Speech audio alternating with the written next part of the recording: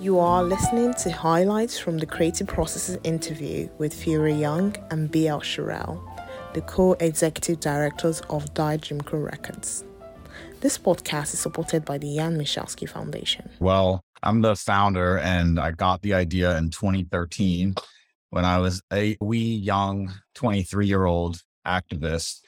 And I had been studying history at Los Angeles City College. And I took this class on genocide that had a huge impact on me. And it also coincided just the timing with the Occupy Wall Street movement starting. And so then 2 years later in 2013, I was reading The New Jim Crow by Michelle Alexander. And the book is about how mass incarceration is like a modern day racial caste system. And I just heavily related to the book. I grew up around some impacted people. I had a mentor who was formerly incarcerated named Alexander Pridgeon, who was actually Muhammad Ali's bodyguard. And I just got the idea to do an album because I was listening to a lot of concept albums like Pink Floyd, The Wall. And it started from there, just a little seed and a spark of just this idea for this one album. And then over time, as I'm sure we'll get into in this interview, it just evolved into an EP and then a record label and a nonprofit. And here we are. Yeah. So like inside, it depends. There's all different content and conditions and stuff. So, for instance, when I lived on a unit called DJC unit, which was a very neo-structured unit, it looked like a Titanic boat. It's kind of like the things you see on TV, right? Doors, 2 sound, very, very institutionalized looking. I could play my guitar in there. I could, sing to the heavens because I'm just locked away. But then I lived in a dorm on LB, and that was half walls, 8 to a sound, no closed space, and I couldn't play my guitar. I couldn't, sit there. I couldn't do these things because of the way the dorm was set up. So it's all determined on where you live, how you live, the conditions in which you're living in. If you're in solitary confinement, of course, you have access to none of that. But you can, bang on your cell and you can go crazy and nobody will care. Whereas if you're in administrative segregation, which is similar but a tad bit different, you can have certain things. You can have certain tools, certain instruments and stuff like that. You're still locked away. So you get, agency to do things with those resources that you require. So it's all about where you are. Is it a maximum? Is it a median? Is it a minimum? It's so many different variables that will determine, just how creative you'll be able to be and how many resources you have. I went in there and when I got to them asking me those questions, because they start tearing you down. They start saying, "You're a horrible mom. Look what you did. Look, you left your kid. Now your kid is all fucked up. You just like this. They go in. They call you all kind of despicable, worthless, bad mom, a horrible person, whatever you are and whatever your thing is, what they attack." So I was just sitting there and it came for me to tell a story. And I kind of balanced the two, by saying, hey, it was a point in time, which was the truth. It was a point in time where I did hear him say Philadelphia police, but it was like too late by then. It was already happening. So the shooting was already in progress. I remember them telling me that I was not taking responsibility. I still had came to this bar and I still was shooting fly and X, Y, Z. And I remember my eyes starting to well up and I was like, I'm not going to let them do it. Because even crying to them is like a manipulation. You can't cry while they're taking it. You can't talk back. You just kind of have to take it. So I remember just kind of like self-absorbing it. And when I walked out and my eyes was like to the brim, the guard was like, did great. She was like, you're going to get ruled. Like you did a wonderful job.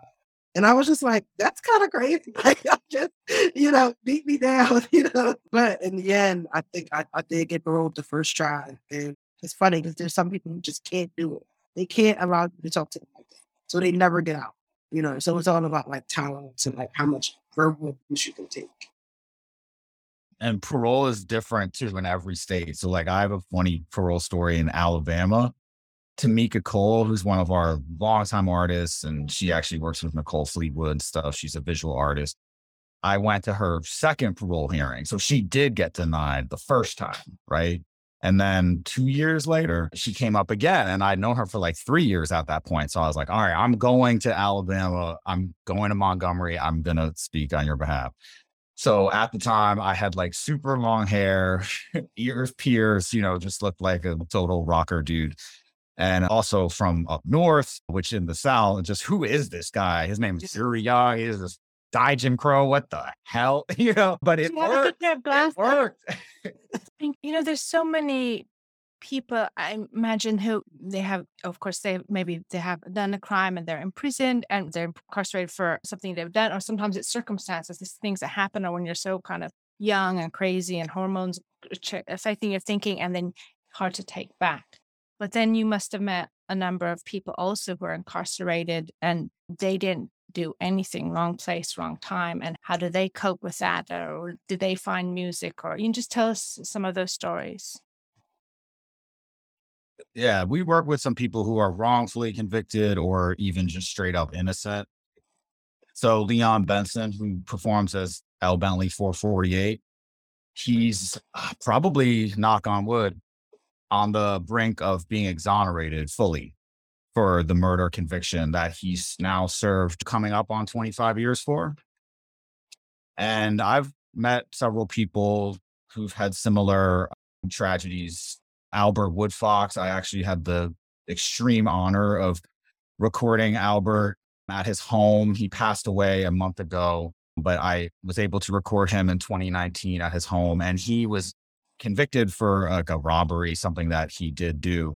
But then while he was in Angola, he was wrongfully accused and was completely innocent, as it was later proven, of the murder of a correctional officer.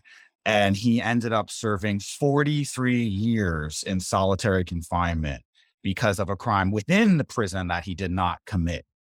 So it really runs the gamut from different kinds of fucked up. And there, you can find cases that are just so draconian, so insane. Like in California, they have 3 strikes laws. I think they probably appealed that, or, don't have that anymore. But there was like a guy who his 3rd strike was stealing a pair of socks, and he got a life sentence because that's how the law works. So there's just a lot of crazy stuff that are still in practice. Like 3 strikes might not exist anymore in California. I'm not sure. Don't quote me on that. But there are definitely people who are still serving life without parole for, like you said, Mia, just being in the wrong place at the wrong time. This is more relating to the audience that perceive the music. In the case of DJC records, art, specifically music, is used as a form of freedom. How do you want listeners of your music from DJ's records to perceive the work in general? Just open mind, open heart. That's it. I think the music speaks for itself. Right? So when we start trying to shape it, this is how I want you to listen, this is how I want you to interpret. The listener can kind of, I'll speak for myself. I can kind of feel manipulated. If somebody says, hey, I want you to check out the song, right? I'm like, all right, well, make sure you listen to it. Well, in 13 seconds, there's a bell in the back. That bell is, I'm just like, you're doing too much. You know what I mean? Like, let me receive it how I want to receive it as a listener. I will approach it with an open mind and open heart. And what I take from it, I take from it. And I think in the end, what our mission is to dismantle stereotypes around racism, of course. But what that means that if somebody's been listening to Territorial, like, this album is freaking amazing. And you know how when you listen to something amazing, then you start looking into the artists and stuff, because now you want to know, look, now it's just like, where's this person from? Or, how did this person like this song? So now you start watching every stuff. And then you see that Michael Tennyson is serving 5 life sentences. And he's been incarcerated since 1987 for murdering 5 people. And you're like, wow. Like, I never thought that I could even relate anything in my life to this person, or to a person that could do something like that. So subconsciously, what it does is it humanizes us, right, as people.